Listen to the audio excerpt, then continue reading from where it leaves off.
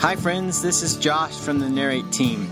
This weekend, Adam approaches Easter from an emotional angle and asks the question, if God could raise Jesus from the dead, why doesn't he do more, and highlights Jesus' already not yet kingdom?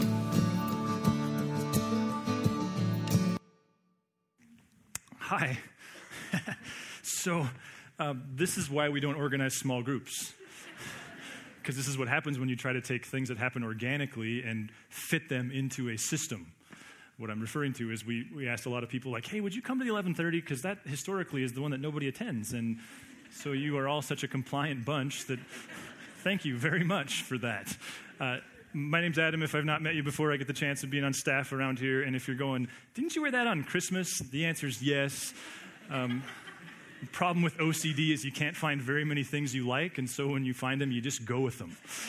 I worked very hard, and OCD kicked in. You know, where I want to start this morning, and it might feel like a thud, but you're going to have to trust me. I want to just start pointing out something that you've already seen, of course, and that is that with any good news, there's complementary bad news. And sometimes that just makes you Debbie Downer, but sometimes it's just true and honest and sincere. You know, the fact, as you're flipping through your Facebook feed, you don't flip through it. As you scroll through your Facebook feed when you are getting paid good money and they're not paying you to watch Facebook, but nonetheless, as you do that, and you see a friend from college who's engaged, I mean, that's good news. And yet it's also a reminder that you're not, right? And you swore you would be by now, or you were, and that all crashed. You're single again. Maybe even someone passed. Or the fact that you got the job, great news, right? Like, it's great news. And yet an honest person, I suppose, has to acknowledge that means that there's a guy and a gal who didn't get the job. I'm going to assume that many of you like to watch athletics, and if you don't, then you can just humor me. But to me, one of the more confounding things about watching professional athletes and all of their sincerity is to watch someone take the podium after a game or get the microphone thrust on their face after a game and to hear them say they're just so thankful to God for giving them the win. And again, like, great gesture. Love the heart behind that. But the implications are kind of troubling, aren't they? Because the implications would say that God opted to give them the win and not them the win, and it's why I don't envy Christ-following athletes, because what's the right thing to say then? Now, again, I know that's a downer, and it's Easter, and just to be clear, I, like many of you, think this is the most important day, or at least we are celebrating. It's the anniversary of the most important event in human history. Unless that suggestion offend you, I think that that's true whether you believe it or not. Whether you believe that the resurrection literally happened and Christ physically, not in a ghost, not in a metaphor, like physically walked out of the tomb alive, whether you think that's true or not, the implications are huge. If it's true, it's a game changer. And if it's not true, it's also a game changer.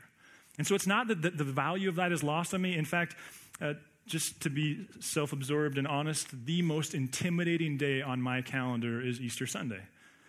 It's like, how do you even begin to do justice to the significance, the importance, the meaning, the theology? I mean, it's like, hey, could you introduce the president and you get 10 seconds? I mean, how do you even begin to touch that? And so just in case this is your first Easter with us, the way I think about this is over the course of however many times I get to do this, it's going to take all of those times to begin to even do justice to the meaning of Easter. So 2 years ago, we looked at Jewish theology and Jewish history, and we talked with the aid of a goat and a high priest. You may remember that. We talked about Easter from a very Jewish historical standpoint, what was going on there, especially as it related to their festival calendar. So that was an Eastern perspective. Last year, we took a very Western perspective, and the question we wanted to ask last year was, okay, from a historicity standpoint, is the resurrection even remotely possible? Like, you all assume Julius Caesar existed, but the reason that that's a safe assumption is because there's good historical evidence that he did. None of us can prove that he did because he's not here. What we wanted to ask was the question, did the resurrection happen? Was there a Christ? Was his name Jesus? Did he actually get crucified? Was he actually dead when he was placed in the tomb? And when he walked out, was there hallucinations that happened, or was there a physical body? And we explored in depth, in large part thanks to Lee Strobel and the Case for Christ and other resources that we love to point you to. This morning's a little bit different. This morning, I want to look at Easter from an emotional standpoint. Because I think in the midst of suffering and grief, in the midst of just living in this world, there's another question that we have to deal with when you look at Easter. And it's simply this: if God did that, And that means he can do that. That's great news, right? But then why doesn't he do it more? And why didn't he do it for her? And why didn't he do it for him? And why won't he do it for me? We're going to stick our toe, if you will, in this incredibly important and powerful and impossible question that goes something like, if there's a good God, then why is there so little good in the world? And I think one way to look at that honestly is to look at the life of a guy named Jairus. Jairus, of course, lived in the time of Jesus, and we first meet Jairus, and when we first meet him, actually, we're told that his life he had a pretty simple life, a very simple existence. See, Jairus, he lived in a village of 300 people. He was the leader of a synagogue and presumably the owner of some small business. He led a synagogue that probably his dad and granddad did before him. Hey, we've got a seat right here if someone wants it. Anybody? How's that for awkward? Seriously, though, you can't just sit there. Okay, well, you guess you can. So Jairus led the synagogue. He owned this business. He had this simple life. He had a wife. He had kids. He lived in the northern Galilee. It was all very simple until a guy named Jesus moved to his village. Jesus, of course, relocated from a place called Nazareth to the north shore of the Sea of Galilee, a city called Capernaum. And when he moved there, Jairus' life got complicated. Because Jairus was the boss, he was the leader. He was the one that people looked to. He was the elder. He was the one that it was very important, believed the right things, did the right things, maintained the right reputation, because it wasn't just about him. He stood on his father's shoulders, who stood on his father's shoulders. There was a lot of pressure on Jairus. And suddenly Jesus made that complicated, because Jesus was sitting on the heat register at synagogue, And suddenly there were all these murmurs that were happening in town. Because the village people understood that Jesus being in town and teaching the kingdom of God, that was scary for them. Because that meant Herod Antipas, when word got back to him that this Jesus was now hanging out in Capernaum, and it was this Jesus who was teaching about a different kingdom, a better kingdom, that he was the king, that Caesar wasn't, these types of ideas, they understood. They'd seen this script before. That means that what Herod Antipas has to do as the steward of this part of the Roman colony was send a legion of troops into Capernaum, crush their buildings, kill their men, crucify them would be the most common form. And we have many historical instances of them crucifying all the men in a community, especially those who associated themselves with an uprising. And then they would rape and maim and enslave the women and the children that remained. And so the town was nervous. Wait a minute, what's Jairus going to do about that? Then you had the local experts in the law. They were ticked because this Jesus was diluting and denuding the entire teaching of Judaism in their perspective. And they wanted to know, what was Jairus going to do about that? Then there were the agents. We would call them agents in our culture today. There were the guys sent from Jerusalem, and they were there to protect Rome. They were there because the Jews understood that this was not good for their own security, and so they were there, and really what they were doing was investigating the case to build an indictment so that they could deal with Jesus. So suddenly Jairus had a lot to lose. Suddenly all that he was stewarded with became very apparent. And so Jairus did what probably a lot of people in his day did. He opted for neutrality. Keep your head low, watch and see what this Jesus is up to, see where this thing leads. Don't go for, don't go against, just chill out. And that was a good strategy until his daughter got sick. He had a 12-year-old daughter. Prior to her getting sick, they were making final arrangements for her wedding ceremony, because that's the thing that men did for their daughters when they got to this age in this culture. But before he knew it, she had influenza A, and influenza A quickly proved to be more than just an inconvenience. It proved to be quite an illness, and before long, she was on her deathbed. And now you have a man with a daughter who inexplicably, subconsciously was planning for his daughter's funeral, not her wedding ceremony. Now, we don't know what exactly his approach was going to be. What we do know was word got back to him that Jesus of Nazareth was back in town, having returned, from a teaching expedition, from a fishing trip, we don't know. But he got back to town, and Jairus, without warning, sprinted across town, threw himself at Jesus' feet, and said the same thing every father, every parent, every friend would say in this situation. Hey, Jesus, please do something. Mark records it this way: my little daughter is dying. I suppose every father in the room could probably read that with more emotion. Please come and put your hands on her so that she'll be healed and live. And the response in the text, I think, is ironic because it's what we can find to be so offensive. Listen to the way the narrator says it. Go ahead, next slide. So Jesus went with him.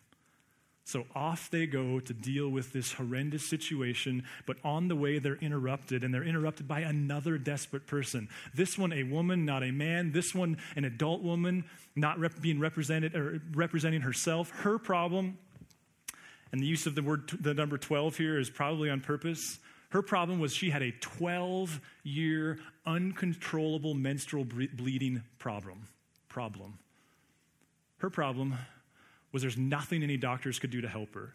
And as if that weren't complicated enough, she lived in a culture where to have that kind of an issue, it wasn't just a physical issue, it was a spiritual issue. See, what we know about this woman is she didn't tell anybody about it.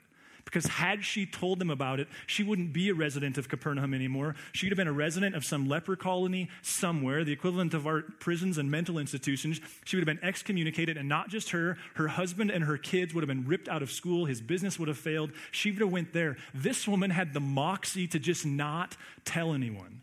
Now, Luke tells us, I believe it's Luke, that she got some help elsewhere, but apparently that was kept a secret. And she had a plan.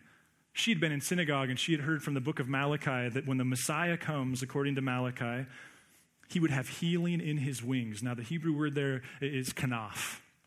And the idea here, the kanaf refers to the tassel of a rabbi's prayer shawl. They would have worn it like a White Hanes t-shirt, would have had these tassels hanging from the corners. She believed that if she could just brush up against him in a crowd, touch the tassel, she would be healed. And so she arranged on this day when they're kind of ushering the Pope through town, if you know what I mean, like here's this mob of people and they're all going to Jairus' house. She decided she would just split the difference, kind of walk through the middle of them, touch the tassel, and all would be well. And in fact, it was. Her plan worked. Mark, he tells us in chapter 5, immediately her bleeding stopped. And she felt in her body that she was freed from her suffering. Notice the compassion there. Phase 1 was done, but she still had a whole nother important part of her plan. See, short term, to admit she had this issue would have the same impact as admitting she had it before she was healed. To admit that she had been healed would have the same impact because the community would have still excommunicated her until she could prove that she was healed. Now imagine the bitterness and the resentment of a woman who, in their perception, had sullied their community and their schools and their synagogue and their places for 12 years. You can imagine there wouldn't be much mercy for her. So she had to get away undetected, unknown. And her plan was working marvelously until Jesus suddenly went like, wait a minute. Somebody just touched me. Somebody touched me. And these guys are like, are you kidding me? Like, do you have any idea how hard it is to run security for you? Of course someone touched you. You're in a mob of people. He said, no, someone touched me. And we can't explain why she turned around. She didn't have to. Maybe it was that thing that happens to our conscience when God just won't let us keep running. And she turned around. And listen to the response she got from Jesus. He said, daughter, your faith has healed you. Go in peace and be freed from your suffering. Now, Mark's like you, he has ADD, and he's just going to keep going because rather than this kind of hallelujah moment, the text shifts back to Jairus because just in that moment, a guy returns from Jairus' house, and he kind of interrupts the whole deal and goes, hey, Jairus, bad news, your daughter's dead. She's dead. So just leave the rabbi alone. Now, some commentators liken this guy to an accountability partner because what he's done is he's shown up to Jairus and went, hey, Jairus, you just flushed your entire life down the toilet in your association with Jesus. You just went all in your desperation. Retract, and we'll forgive you. Like, she's dead. It's, yeah, we get it. We all have compassion. Like, yeah, you were in a desperate moment. Like, who could blame you? A father in those circumstances would try anything. Just part ways. Jairus is at a proverbial fork in the road. And Jesus, in his compassion and wisdom, look at what Jesus says to him. He says, don't be afraid. Just believe. Now, for the longest time, I thought that referred to the death of his daughter. It doesn't strike me as being the case the more I look at it. He's going, hey, Jairus, you stand to lose a lot. Don't be afraid. Come on. And Jairus goes all in like a poker player. All the chips are on the table. And he starts making his way to his home. Now, Jesus disbanded the crowd, something that they were cooperative with because they didn't want to be in a house where there was a dead body anyway. And as they got close, they would have known it. But because in this culture, they understood that it's important to give full vent to your grief. And in a culture where you didn't have the modern medicine that we have, death would have visited a home often. And so what they did is they employed professional grievers who showed up with their flutes and their loud voices, and they raised a ruckus. And the idea was this, you guys. The idea was, if we can create enough false noise, then the family will give full vent to their grief underneath the cover of those decibels. It's kind of why we push the decibels in this room and are always looking for ways to push it more. Because we know that a dude who can hear himself singing is a dude who doesn't sing anymore. Same idea. And so they get close, and Jesus shows up, and here's these professional wailers, and Jesus just says to them, hey, guys, what are you doing? She's just sleeping. And they're kind of playing games because she's dead and they know it, and they've already dealt maybe with some of the symptoms of rigor mortis. Who knows? And he walks in, which again is there's another commentary because he just walks into the presence of a dead body. He's just pushing through all these kind of false walls. And he grabs a little girl by the hand and he says simply, hey, little girl, get up. Now, can you imagine what's happening in Jairus in this moment? N.T. Wright points out that the historical account is probably validated all the more by the fact that she said in that moment what only a teenager would say in that moment. Hey, can I get some food? First thing she said is, Hot Pocket? Like, I've been dead for a while. Anybody got a corn dog? Like, come on. And Jesus walks away. But here's the problem, right? Back to our original question. Because in the midst of the beauty of Jairus' daughter, in the midst of the healing of this bleeding woman, if we park long enough, there's a question. And in fact, there's several questions like, okay, so God, why not all the other Jairuses? Why were there still funerals in your day if you had this capacity? What about all the other bleeding women? What about all the other people who didn't have the amenities of modern medicine? What about them? See, it gets to this question. Sometimes we reject Jesus or just can turn it into a religious game, not because it's not possible, but because it's not fair. Sometimes, and maybe far more often than we care to admit, it's not a I can't believe that thing. It's a I can't accept a God on those grounds because that sounds nothing like justice to me. And those become heavy, honest, sincere, oh man, we got to work on this for a while questions. Now, one way to potentially go after it and related to these questions is the last statement in Mark's story. Look at the very last sentence. He says this. You can't look. You can't even move your elbows. Let me read it to you. He gave strict orders not to let anyone know about this, and then told him to give her something to eat. So he's like, don't tell anybody and get the girl a Hot Pocket, for crying out loud. Now, why? And this comes up over and over and over again in the Gospels. Well, what scholars will point out, of which I am not one, I just plagiarize them, is that what's going on here is Jesus didn't come to be a one-man emergency medical team. He didn't come to be a one-man liberation army. He came for something very specific. These were signposts. They were pointing to a destination. But the destination and the signposts are two different things. These were signposts, but the signposts can't be confused with the destination. See, what goes on within this conversation is the realization that Jesus knew that had he been confused for a one-man liberation army, had he been confused for an emergency medical team, then he would have been taken out long before he could get to the cross. And the cross was where he was headed. Because Jesus came to take on evil in its most base, maniacal form. He came to take on death. And he was going to work backwards from that point. And after he went to the cross, and after he walked out of the tomb, a living, breathing human once again, there was no more like, hey, don't tell anybody. There was, hey, go tell everybody. And Christ's followers have been wrestling with the implications of that ever since. Okay, so it's good news, right? God can do that. But why doesn't he do more? And if he can do that, then what's a cancer cell? What's a tumor? What's a struggling marriage? See, an honest assessment of the text reminds us that that Jesus' kingdom was what some scholars simply call an already not yet kingdom. He claimed victory over the thing that had been ruining God's good creation from the very beginning. But what he said is, it's already. You can have an eternal quality of life now, but it's not yet. The tentacles of evil aren't done yet. See, already is the transformation you've experienced, even though your circumstances haven't, but Jesus entered into them. Already, it's the fact that your marriage is in a completely different place now that he's following Jesus, or now that you're following Jesus. Already is the fact that you can somehow figure out how to do life despite your depression, along with the anxiety, along with the PTSD, along with whatever that thing is. The already is a group of people who go, wait a minute.